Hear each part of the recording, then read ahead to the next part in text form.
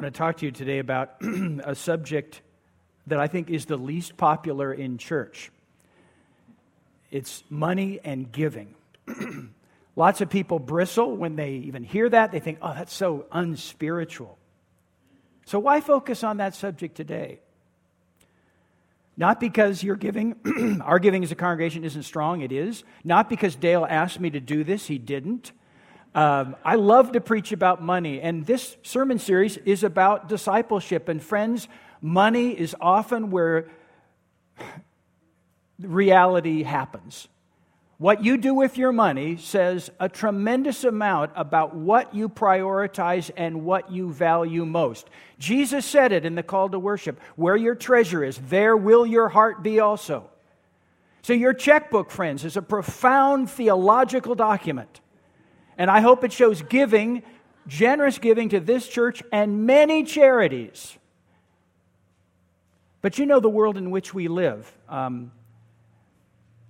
It doesn't support those values. Now, giving can be viewed from two different perspectives. We could talk about the need of the church or the charity to receive, and you hear lots of those appeals, and that's not what this is today. And they're legitimate. You know, you have a need, broadcast it to your supporters. But the other reason to give, beyond the need of the institution, the church, or the charity to receive, is the need of the giver to give. And that is the focus of Jesus and the Apostle Paul. Jesus was saying, where your treasure is, there your heart will be also, that the way we use our money, including our giving, reveals our deepest commitments. Do you realize that Jesus talked far more about money and possessions than even about prayer? And he talked a lot about prayer. He gave us a model prayer. There are a number of parables about prayer. Jesus engaged in prayer a lot, sometimes all night. But there's far more from the mouth of Jesus. There's more ink given by the evangelists to the subject of money and possessions from the mouth of Jesus than prayer, by far. And why? It's simple. Because of the potential power of possessions to possess us, to become an idol that we worship. And we see that among our friends and neighbors all the time.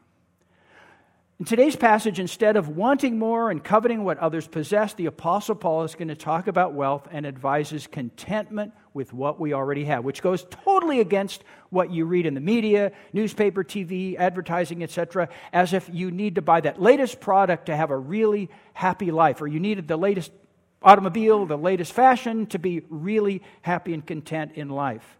And that attitude has even infected the church.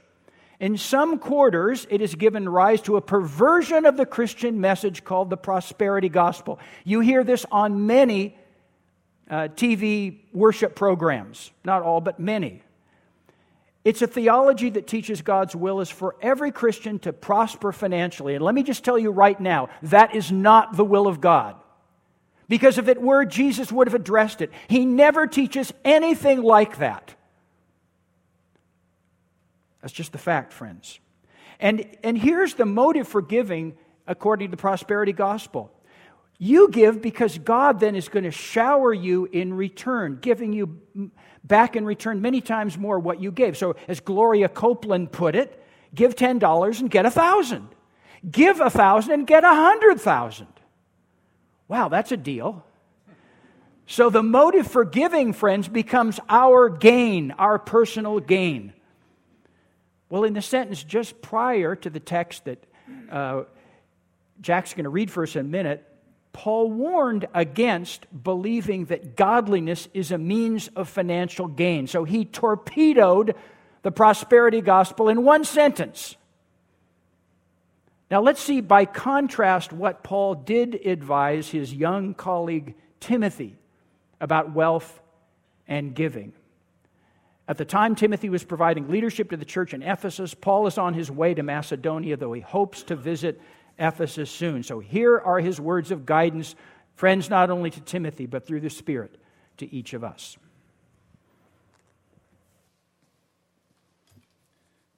The scripture is 1 Timothy chapter 6, verses 6 to 10, and more, 17 to 19, reading from the New Revised Standard Version. Of course, Of course there is great gain in godliness combined with contentment, for we brought nothing into this world, so that we can take nothing out of it. But if we have food and clothing, we will be content with these. But those who want to be rich fall into temptation and are trapped by many senseless and harmful desires that plunge people into ruin and destruction. For the love of money is a root of all kinds of evil, and in their eagerness to be rich, some have wandered away from the faith and pierced themselves with many pains. As for those who in the present age are rich, command them not to be haughty or to set their hopes on the uncertainty of riches, but rather on God, who richly provides us with everything for our enjoyment. They are to do good, to be rich in good works, generous and ready to share, thus storing up for themselves the treasure of a good foundation for the future, so that they may take hold of the life that really is life. The Word of God.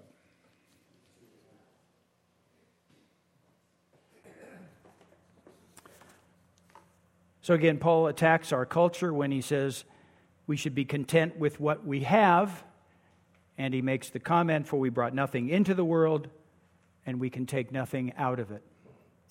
A man who had worked all his life, had saved his money, he was really kind of miserly with his money. Just before he died, he said to his wife, honey, when I die, I want you to take all my money and put it in the casket with me. I want to take my money to the afterlife. So he made his wife promise with all her heart that when he died, she would put all his money into the casket with him. Well, he died. Before the funeral, he was stretched out in the casket. His wife was sitting there dressed in black along with her best friend. Following the funeral, just before the undertaker got ready to close the casket, his wife said, wait a minute. So she got out and took this little metal box with her and put it in the casket. And then the undertakers locked the casket and rolled it away to the hearse. So our friend said, girl, you weren't really foolish enough to put all that money in there with your husband, were you? The loyal wife replied, listen, I'm a Christian. I can't go back on my word. I promised George I was going to put that money into the casket with him. The friend asked incredulously, you mean to tell me you actually put that money with him in the casket? I sure did, she said. I got it all together, put it in my account, wrote him a check. If he can cash it, he can spend it.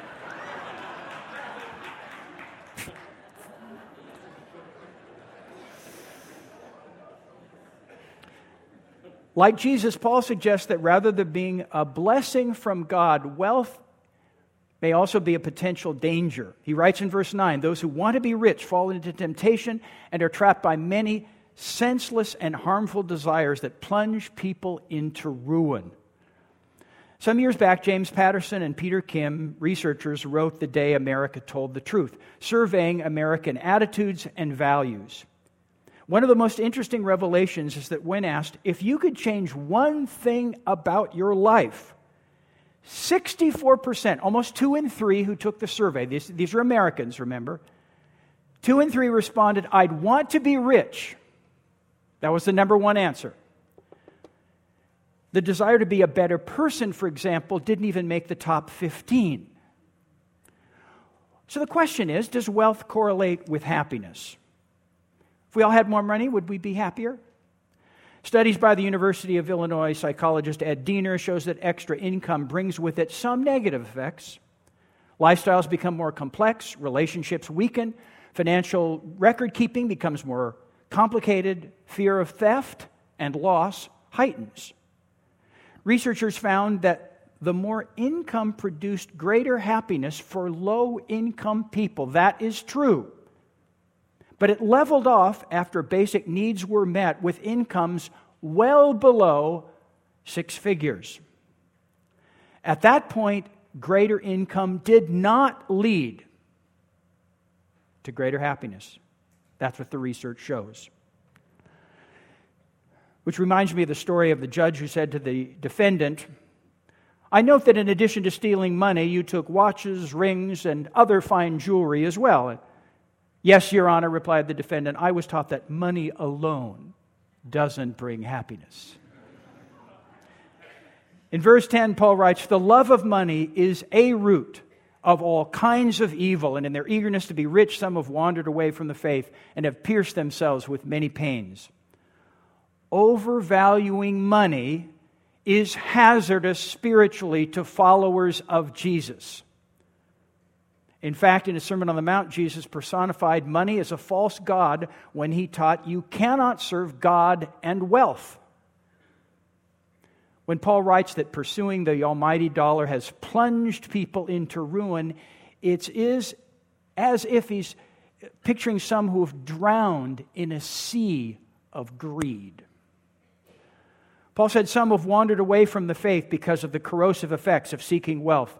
And evidence of those negative effects, and this is true, friends, sociologically, that as one's income goes up, the percentage you typically give to the church and other charities goes down. This is a well-established fact. Here's an old study, but way back in 1990, American households with incomes of less than $20,000, that's really in the poverty area, gave still 5.5% of their income to charity. Households with incomes over $100,000 in 1990 gave 2.9%. As your income goes up, the temptation is to give less. And most people do. This is a fact. In verses 17 to 19, Paul gives 3 specific instructions to Christians who in this present age are rich. So I was thinking about that this week and discovered there are 3,143 counties in the entire United States. And when you rank them according to per capita income, per person income, where do you think Sonoma County ranks? It's 192nd, putting you, us, whatever. I live in Marin, sorry. That's even worse. It puts all residents of Sonoma in the top 7% of counties across the nation in terms of income. So you're in more than the top 10%. You're in the top 7. Okay, you're saying to yourself, okay, others around me in this pew, yeah, they're all wealthy, but not me, right? We're all saying that. So I wondered about myself. So a friend, Dale, and I have had, who now is deceased, unfortunately, our friend Rich, turned me on some years ago to a wonderful website. I encourage you all to go on it. It's called globalrichlist.com. www.globalrichlist, all clammed together, globalrichlist.com. And if you enter your income there, they will compare you to everybody else on the planet. Pretty interesting, huh? So in 2017, the last year I worked full-time and collected a salary and plus began getting some Social Security income. Those sources of my income for that year totaled $98,128. So I entered that number on the Global Rich List website. Now it's old. I mean, that's a couple of years ago. There's been inflation. I discovered I was the 5,158,469th richest person on the planet. Which means by income, friends, I am in the top 9/100ths of 1% of people in income. That means I'm guessing many of our families are in the top 1% globally. Globally. We are rich. We are rich.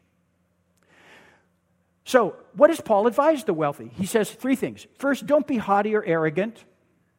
Don't summarize or evaluate your life depending on what you own, on your assets. Don't do it. Don't be arrogant. Second, he tells wealthy Christians not to set their hopes on the uncertainty of riches. You all remember 2008, the stock market crash in fall to winter that year. 6-month period, the Dow was at 14,000, went to 7. And many people bought property during that period, and they found themselves underwater. They couldn't afford their mortgages. They had owed more on the mortgage than the house was then worth.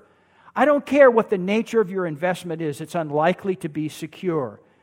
So don't look there for your security. look instead to God in Christ.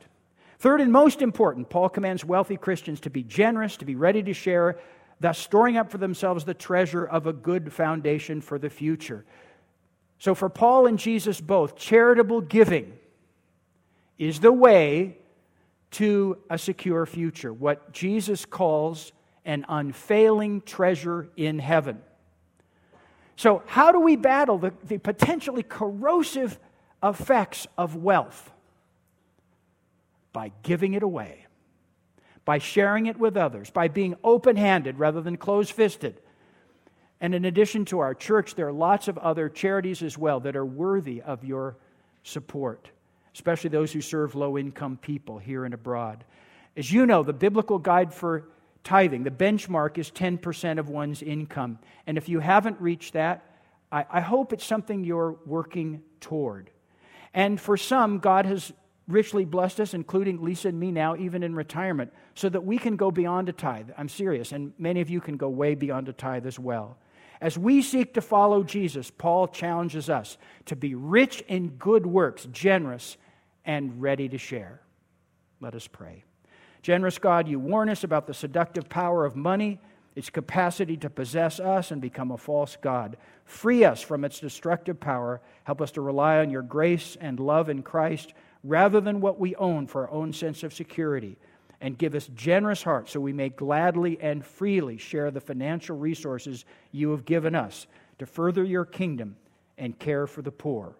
We pray in the name of Jesus Christ, your best gift to us. Amen.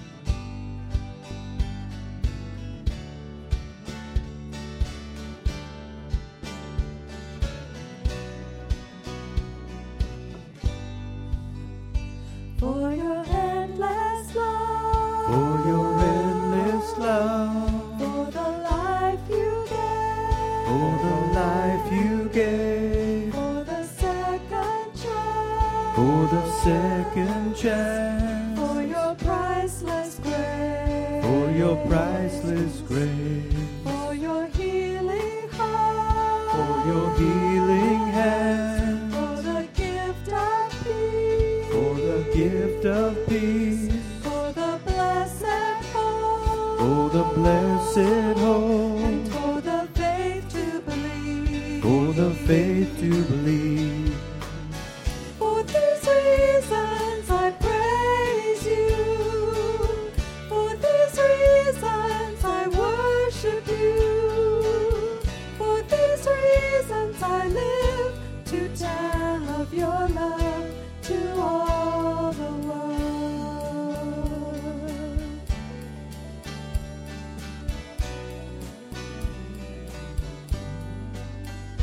For your endless love, For your endless love, for the life you gave, for the life you gave, for the second for the chance, second chance, for your priceless grace, for your priceless grace, for your healing heart, for your healing hand, for the gift of peace, for the gift of peace, for the blessed hope, for the blessed hope, for the faith to believe, for the faith to believe. For these reasons we praise you. For these reasons we worship you. For these reasons we live to tell of your love to all the world. For these reasons we praise you. For these reasons we worship these reasons